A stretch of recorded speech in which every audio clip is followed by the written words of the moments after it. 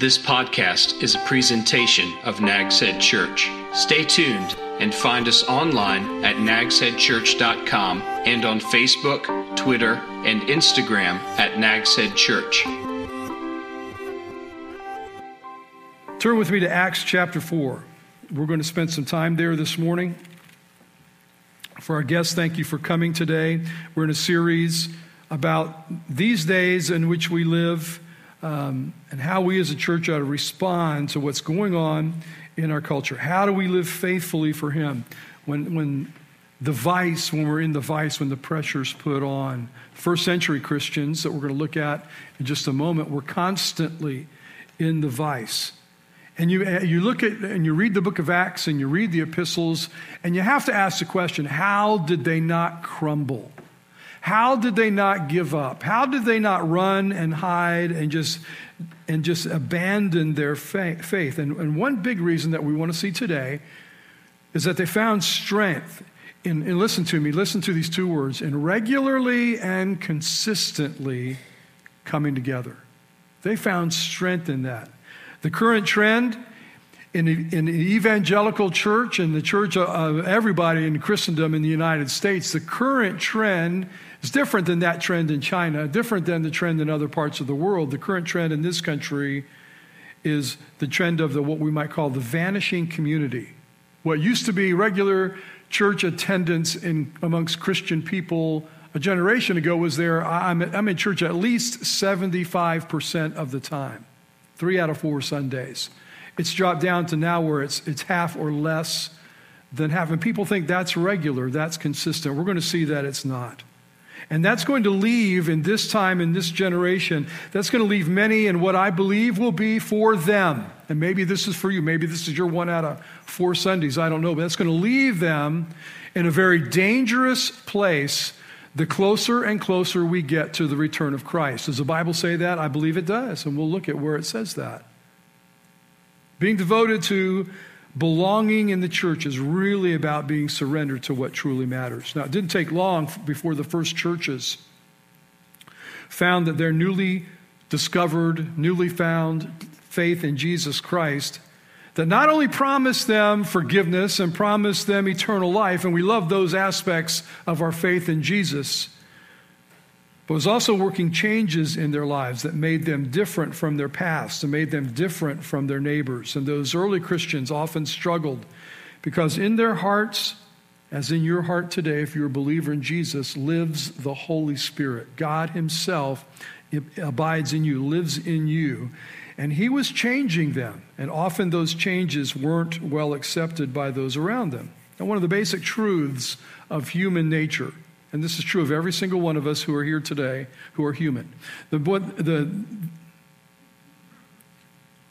you with me today? All right. Every single one of us who are here today who are human. I thought that was funny. Is that we tend to fear, listen to me, we tend to fear that which we do not understand. Would you say that's true? We fear that which we do not understand. And that fear compels us sometimes to attack. That fear sometimes compels us to segregate ourselves away from those not like us. And Christ, who was in these new believers and the changes He brought into their lives, caused that kind of response among those who didn't understand Christ, why He came. They didn't understand the gospel. They certainly didn't understand this new, vibrant, living body called the church. They found it threatening. Well, believers found themselves, because of this change that's happening in them, they found themselves living these lives, and they found themselves losing their old friends. They're losing their jobs, many Christians, because their employers thought, well, now that you're a Christian, you might be subversive in some way. There were threats of arrests because some thought them to be traitors to Rome, since these Christians now claim Jesus to be their king and not Caesar. And it started, this reaction against the church started when Peter and John committed the great crime in Acts chapter 3 of bringing healing in Jesus' name to a man who had never walked. What a terrible thing for them to do. And then they preached to a great crowd that gathered and told the crowd, hey, there is salvation in one name and one name only, and that's the name of Jesus. And Acts chapter 4, verse 4 tells us that about 5,000 men believed that day. 5,000 men believed in Jesus Christ, became Christians that day. Well, the next day, the authorities who heard about what was happening hustled Peter and John before them, brought them before them, a tribunal, and they, after listening to what they did, and they said, well, here's what we're telling you that you must do. You must never again teach in Jesus' name. And after their release in Acts chapter 4, verse 23, here's what we are told. They're released. The authorities have said, we're telling you, don't ever teach or preach in Jesus' name again.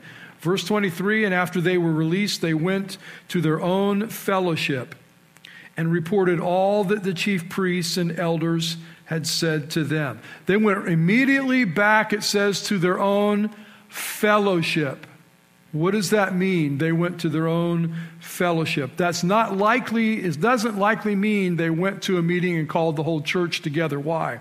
Well, we know from Pentecost, and we know from the second sermon that was preached, there are now 8,000 people who belong to the Church of Jerusalem.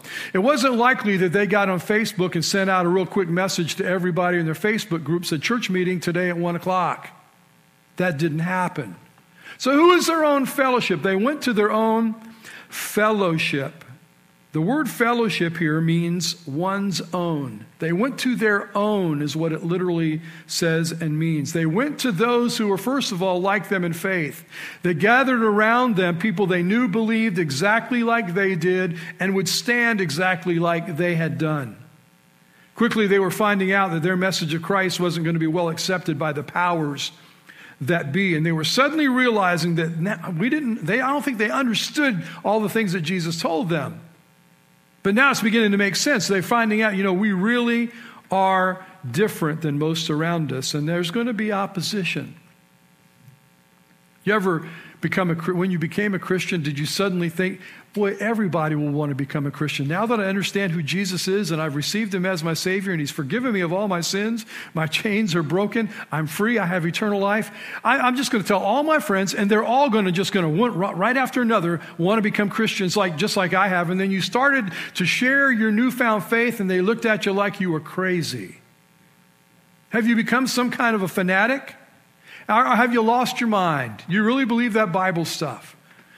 They discovered there's going to be opposition, so they went to those who needed to know what was going on in their lives, what the authorities had told them. My guess, and it doesn't say this, but this makes a lot of sense to me, was that they gathered the other apostles with them. They went to their own. These are apostles, Peter and John. They gathered the other apostles, their closest friends. This is the connection group that Jesus had formed. And maybe there were a few more that came with them. But here was a meeting together, listen to me, of people who belonged to each other. That's who they went to. They had a tight relationship, Peter and John did, with these other men. And this relationship could be trusted. This morning, we're talking about the power of community. First point in your notes is this. The power of community is in belonging. There's great power in the fact that if you belong to the local body of believers, to the church, there's power in that group, in that community. It's in belonging. And Peter and John showed us that power. They went back to who they belonged to. Now, sometimes we have to ask the question, this was raised this week as we're talking about this message, what about those who are in the community, but they've decided they no longer want to be part of the community? That happens every now and then, doesn't it? In Romans 12 and 1 Corinthians 12, Paul refers to the local church as a body. And he talks about it as it's a physical body with feet and legs and arms and ears and nose and eyes and so forth. He said it's like a body. Well, when you lose part of your body, I don't know if any of you have ever had amputation before, but that's got to be, I never have, but that's got to be uncomfortable. And especially if it's accidental in some way, I would think that's got to hurt. And then you realize whatever it is that you're missing, whether it be a hand or even a finger or a part of your foot or a leg or part of your leg or whatever it might be, all of a sudden you realize when you start to go about doing life, you realize how much you miss that part of your body, don't you? You know, I've lost my right, and now I've got to learn to do everything left-handed. You know, now I've got to walk with crutches, or maybe I've got to be in a wheelchair, whatever it might be. Now I can't get a driver's license because I only have one eye, whatever it might be. But you lose part of your body and it causes pain. It causes hurt. And it ought to hurt when someone walks away from the church. Hurt Paul when he talked about a fellow named Demas who had abandoned him. Demas at one time had been a trusted, valuable co-worker with Paul and with Luke. But at the end of his life, the Apostle Paul, while sitting in a Roman prison awaiting execution, wrote these words to Timothy. And you can sense that this was painful to Paul. He said these words very simply, 2 Timothy 4:10, Demas has deserted me. Now get why, though. This is what really had to cause Paul pain. Because he loved this present world. In other words, he loved this present world greater than he loved the kingdom of God. The world that Demas heard me talk to the churches about, that I warned the churches about, with its values that oppose Christ, that we read about here in Nags Head Church in Philippians chapter 3 and some other places last Sunday. This world that is opposed to Christ, Demas has left me because he loved that world. Turned his back. He abandoned his brother when his brother needed him. Some drift away from the church because of the lure of the world, like Demas, and they fall back into the old life. Some leave the church because they can't handle the truth. They can't handle the pressure of being in the vice. They can't handle what's going on in their lives opposed to what everybody else is saying to them out in the world. They can't deal with that.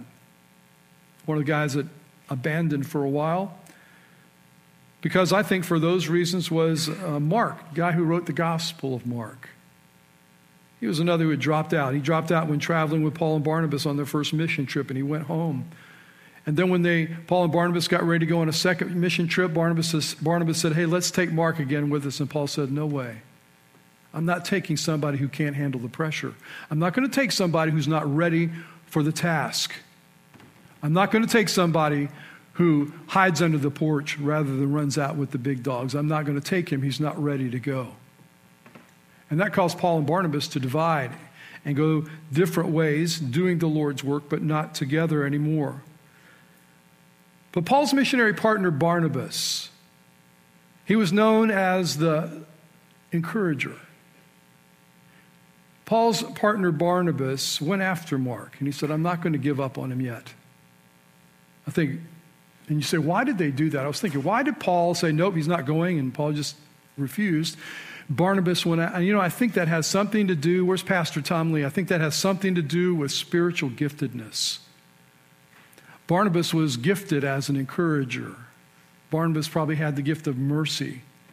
And Paul was a little bit different in his giftedness. Paul was very focused on what he was about and said, I don't have time to waste on this guy. Barnabas went after him. And he helped Mark turn around. And how do you know that? Well, later on we read Paul writing in 2 Timothy 4:11, hey, by the way, bring Mark with you, for he is useful to me in the ministry. Mark had become very useful to the Apostle Paul. He had turned around. We don't know why exactly Mark quit, but Barnabas rescued him. And Mark became a useful partner again in Paul's ministry. Now, let me ask you a question, Nags Head Church. If you're a guest, you can't really do this. But not today. Maybe next Sunday, if you're back in your home church, you can do this. But Nags Head Church, let me ask you to do something. Ask you a question. Who do you know that's drifted away?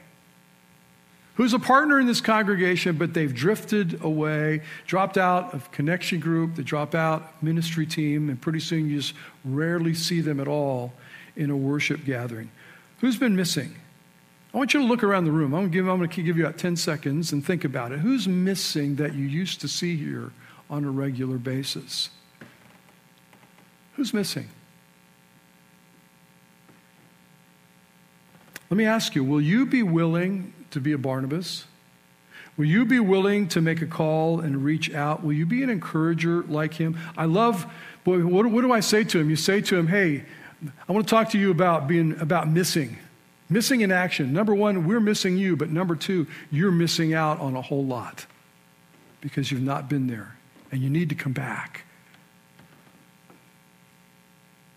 And if you're the one, by the way, if this is your 1 out of 4 Sundays, if you're the one who's drifting, let me encourage you, don't wait for a crisis to come into your life to run back to the Lord's family, because you're going to need them when that crisis comes. Don't wait for that to happen. Power in community is belonging. Secondly, the power in community is when we pray together. If you're in Acts chapter 4, look with me at verse 24.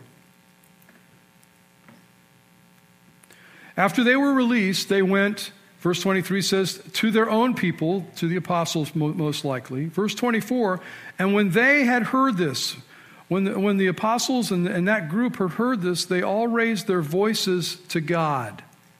When you raise your voice to God, what are you doing? Somebody tell me. You're praying. And they prayed together. They knew that they were now in the vice as a body of believers. The pressure is now on. How did they pray, by the way? What did they pray for? Let's keep reading. We'll read down through verse 30. They said, Master, you are the one who made the heaven and the earth and the sea and everything in them. You said through the Holy Spirit by the mouth of our father David, your servant, why did the Gentiles rage and the peoples plot futile things? They're saying to God, this question's already been asked. We're asking it right now too, but this is already kind of in your mind, Lord. The kings of the earth took their stand, and the rulers assembled together against the Lord and against his Messiah. For in fact, in this city, both Herod's the king in Judea, Pontius Pilate, the Roman governor, along with the Gentiles, and the people of Israel assembled together against your holy servant Jesus, whom you anointed to do whatever your hand and your plan had predestined to take place.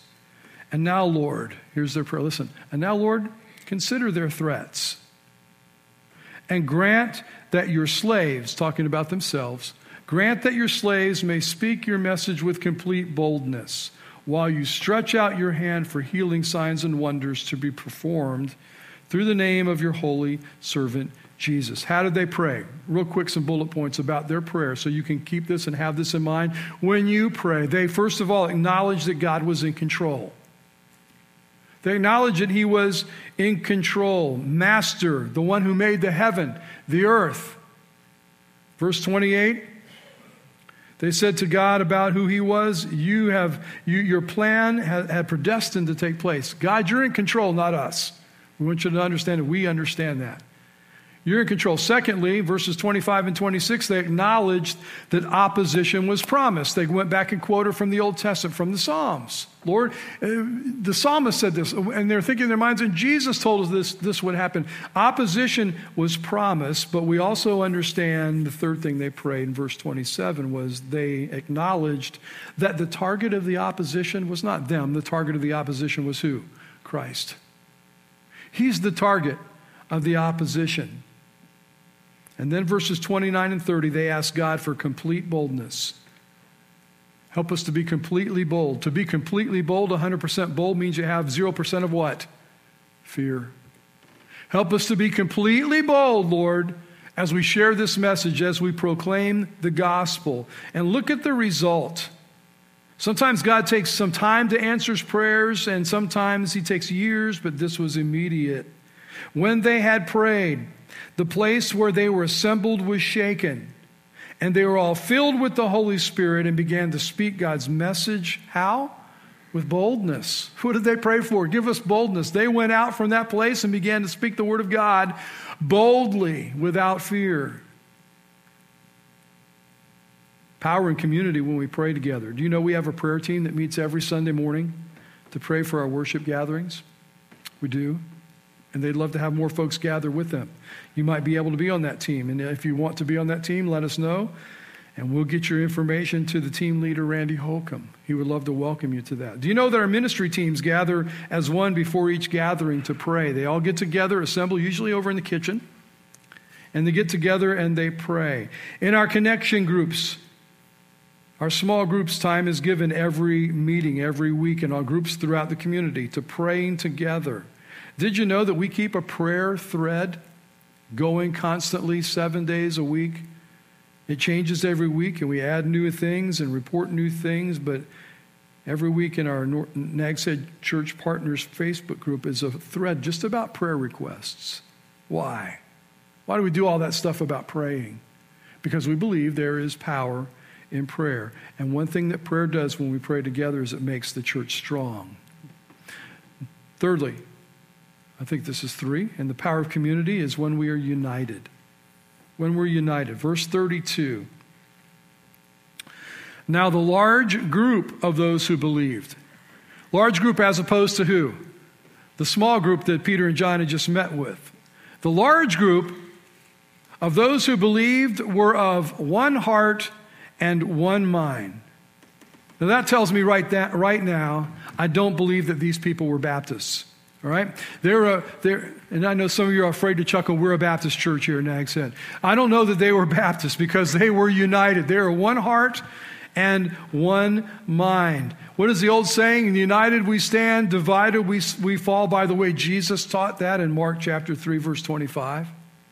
And then in John chapter 17, Jesus prayed for the church to be in unity because then our witness, when we are united, Jesus said, your witness is going to be powerful to the world around us. In unity, Jesus said in that prayer in John 17:21, he said, Father, make them one so that the world will believe you sent me. Our unity is a great witness. There's power in that. By the way, isn't that why we're here, Nags Head Church? Isn't that why we exist? So that the world will know God has sent his son Jesus to be their Savior.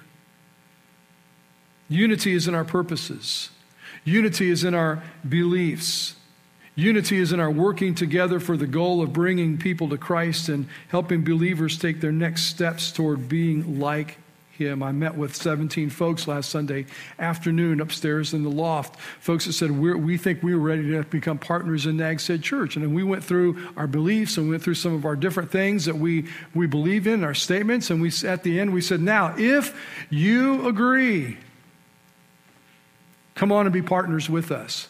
If you disagree, don't take another step. Help you find another church where you can be in agreement. But it's very important that we be in unity in what we believe and in our purposes. Being of one mind. Unity is in our elders as we make decisions. Being of one mind as our elders lead. Unity is in our church and our following our lead. Again, those of you in the front row, if I was an elementary school teacher, I would put a star up by your name today. All right? Unity is how we follow our leadership. There's a power in a unified church. Then there's power. The power of community is when we care for each other's needs. The end of verse 32. And no one said that any of his possessions was his own. How many of you own things here in the church? Would you raise your hand? You own anything? Some of you really don't own anything. You don't have any clothes. So whose clothes are you wearing today? How many of you own something? Please tell me. Everybody owns something, right? No one said any of his possessions was his own. What that tells me is we're about to see, they were the kind of people that would give someone the shirt off their back. Because it's not mine. Everything I have belongs to Christ. Nobody said all of his possessions were his own. Instead, they held everything in common. They shared. And the apostles were giving testimony. We're giving testimony with great power to the resurrection of the Lord, and great grace was on all of them. For there was not listen to this, there was not a needy person among them. Why? This is how we meet social needs according to the scriptures. Not through the government. It's to be done through the people of God. Nobody among them had need. Why? Because all who own lands or houses sold them. This is a voluntary act, by the way. Sold them, brought the proceeds of the things that were sold and laid them at the apostles' feet, and then was distributed for each person's basic needs. Amazing church. They cared for one another's needs. They were again arrested, and as they spent the night after this, They spent the night in jail. God sent an angel to free them. He told them, this angel said, you get right back out there and proclaim Christ in public. And so they did. In the middle of the night, they got out, let out of jail. And when it was discovered the next morning, the authorities said, go get these 2 prisoners and bring them back. They went to the jail and said, hey, you know what? They're not there. They were gone. Where were they? They found them out in the temple, public place, teaching in Jesus' name. And so they arrested them again. This time they were beaten. This time they were ordered not to speak at all in the name of Jesus again. And as they left the beating, look with me at chapter 5, verses 41 to 42. Then they went out from the presence of the Sanhedrin, the Jewish leaders who had them beaten. They went out from the presence of the Sanhedrin rejoicing, rejoicing that they were counted worthy to be dishonored in behalf of the name, meaning the name of Jesus. And then every day, did they stop? They were beaten. Did they stop doing it? Every day in the temple complex, big gathering, every day in various homes, small groups, they continue teaching and proclaiming the good news that Jesus is the Messiah. Well, the vice continued to be tightening on them. And before long, you keep on reading in the book of Acts, Stephen, who was one of the church's deacons there in Jerusalem, was stoned to death while preaching in Jerusalem. And his death brought a wave of persecution against them, led by a rising star in Judaism named Saul of Tarsus. And this persecution caused many of the Christians in Jerusalem to scatter and leave the city. They went elsewhere. Many of them traveled to Syria. Think about how ironic this is. Many of these Christians traveled to Syria, where they thought they would be safe. And isn't it ironic? 2,000 years later, the Christians in Syria have either been killed or driven out by an opposition force opposed to Christ. Isn't that ironic? They first went to Syria, and now they're driven out of Syria today. Paul was sent with soldiers to Syria to round up whatever Christians he could find there. Paul go there and get them, bring them back to Jerusalem for trial. But on his way, you know the story, I hope, he met the risen Christ. He was radically changed. And Saul, the persecutor of Christians, suddenly became Saul, the preacher of Christ. And the persecution may not have stopped, but it was greatly lessened without Saul. If you'll look with me at chapter 9, flip over a few pages to chapter 9, verse 31. Hearing pages of the Bible's turn is music to my ears. Verse 31, chapter 9. So the church throughout all Judea, that's where Jerusalem is, that area right there, Galilee up north, and Samaria had peace, being built up and walking in the fear of the Lord and the encouragement of the Holy Spirit. And the church did what? Increased in numbers. So the power of community does what? Next point, it brings us peace and encouragement. It brings us peace and encouragement. 1 Thessalonians chapter 4, verse 18, therefore encourage one another, church, with these words. 1 Thessalonians 5:11, therefore encourage one another and build each other up as you're already doing. 2 Timothy chapter 4, verse 2, Paul says, I solemnly charge you, proclaim the message, persist in it. He's talking to Timothy, whether convenient or not. Rebuke, correct, and encourage with great patience in teaching. See, the message of the word from the preacher should include encouragement to the church. To the Roman church, you think about the church in Rome in the first century, centered in the capital, living directly under the reign and nose of the emperor. Paul said, Romans 12, rejoice in hope. Be patient in affliction. That's that word for vice. Be patient in that tribulation. Be persistent in prayer. Share with the saints in their needs. Pursue hospitality. Bless those who persecute you. Bless and do not curse.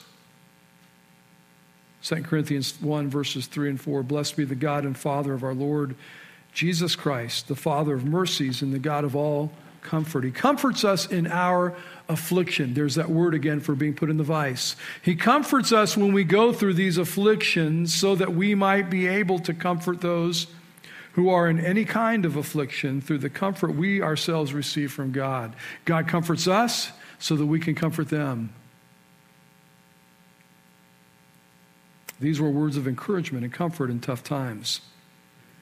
Let me say to you, church, you're gathered here this morning on a day, it'd been easy to say, it's just too nasty outside. It's raining, the wind's blowing, mess up my hair. Some of you, it took it right off your head, Let me say how much you encourage me by your commitment to the church family. How much you encourage me as I walk around this building before the gatherings and I see folks involved in their ministry. How that encourages me by your service to our church family. We don't always see, by the way. A lot of you do ministry things that we don't always necessarily see. But we know that you do, and we know that you're serving, and it is indeed an encouragement to the rest of us. A lot of you parents in here this morning, you're encouraged by the folks who are with your kids right now in Cowabunga Cove. You're encouraged by, I haven't looked at it that way. Please understand, you are encouraged by what they do. On the converse, I get discouraged when I look around and you're missing. Folks are missing. That's discouraging. And I may not miss you for a while. With 2 gatherings and so many guests, it's easy not to know when someone's MIA. That's why, by the way, let me just say this. We're started up small groups again this month. That's why it is so crucial that you be a part of a small group. Difficult to miss you when you're one of 10. It's easy to miss you when you're one of 10. It's harder to miss you when you're one of 250. Not so simple. In a small group, if you're missed, you'll be cared for, I hope, when you're in need. How many of you know where the James River is in Virginia? Would you raise your hand? You ever seen the James River? If you took history when you were in elementary school, you know the first settlers there in a permanent English colony set up in Jamestown. They set up a settlement there right on the James River. And we're familiar with the James River because a lot of times when we travel north, if we go up through Virginia, we pretty much have to cross it somewhere. I remember first seeing the James River for the first time when I was a 7-year-old boy. I saw it in Newport News, Virginia.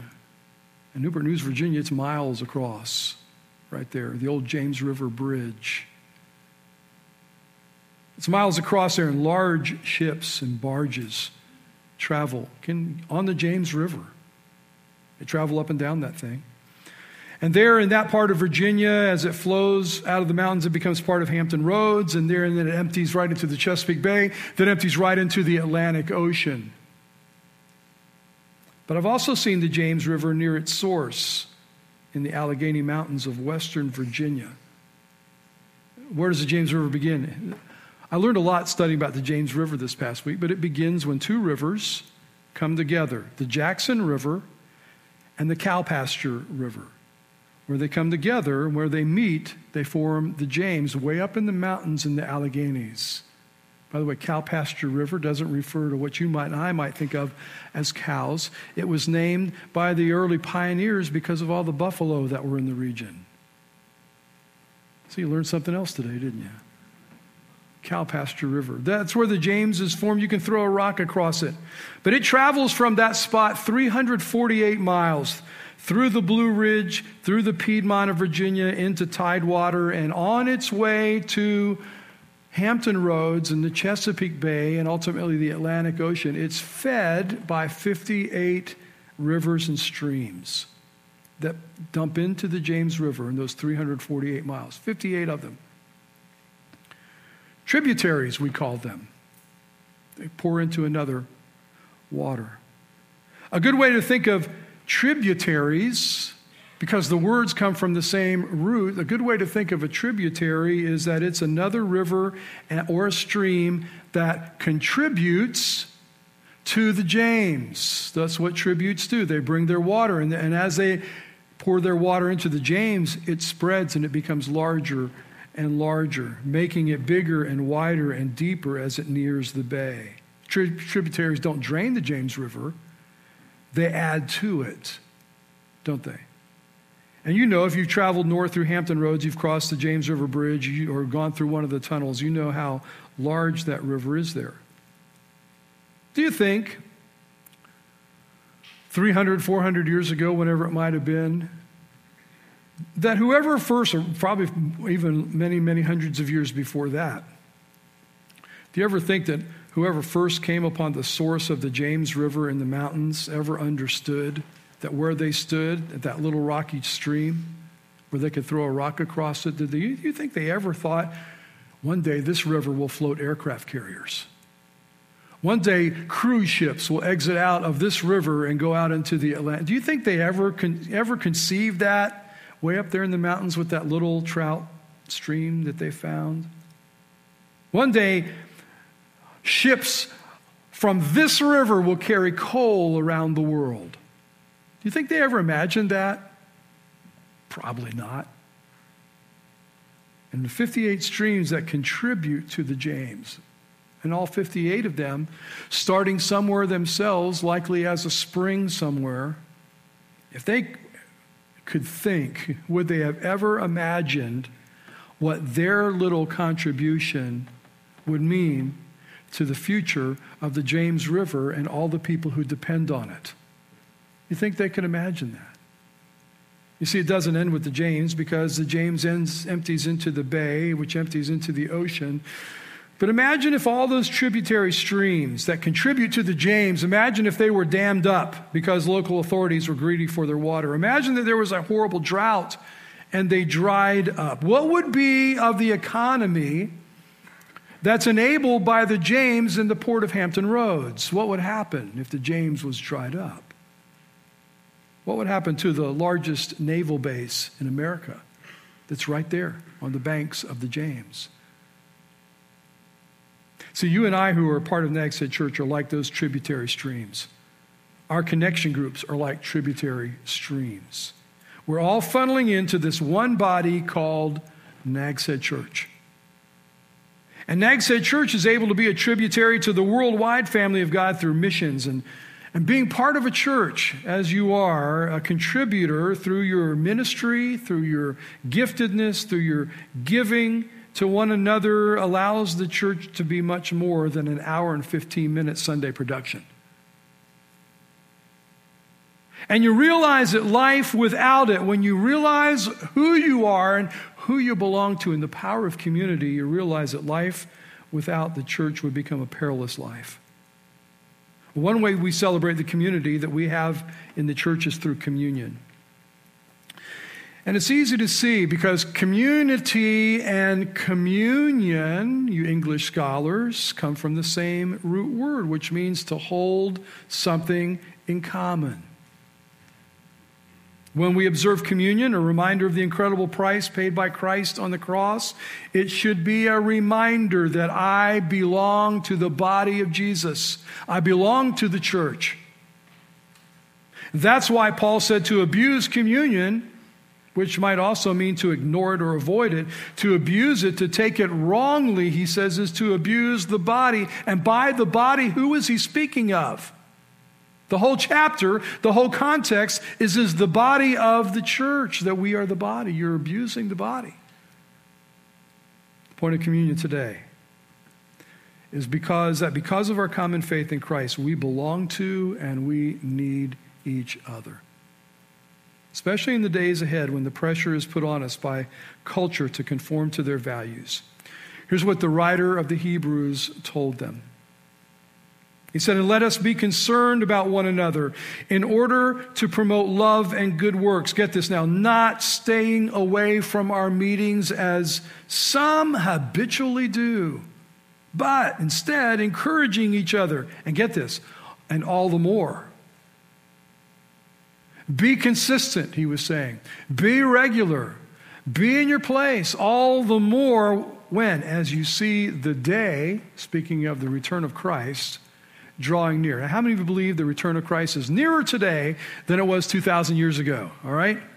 Anybody with any intelligence understands that. The writer of the Hebrews says, because of that, we need to be together, assembled together, gathering together. And these meetings, and the Greek word here means, the word for meetings here means the gathering together in one place. Exactly what we're doing here right now. This is what he's talking about. These meetings, they are something that you and I cannot survive without in these times. We need the encouragement we get from being together, from singing together, from serving together, from worshiping and praying together. And the closer we get to the day when Jesus comes, the more we need to meet together. Our ushers are coming right now to distribute the elements for communion, the cup and the bread.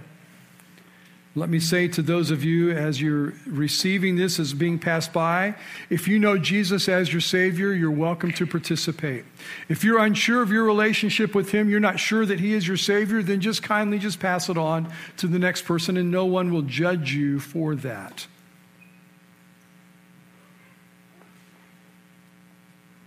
Let's pray. Father, as we prepare ourselves for this holy meal, this bread and this cup that remind us of your body and your blood, may we also today especially be reminded, I do this because I belong. Not only to Jesus, I belong to His family. And it's important to me in these last days that I really make the most of the community of the church to which I belong.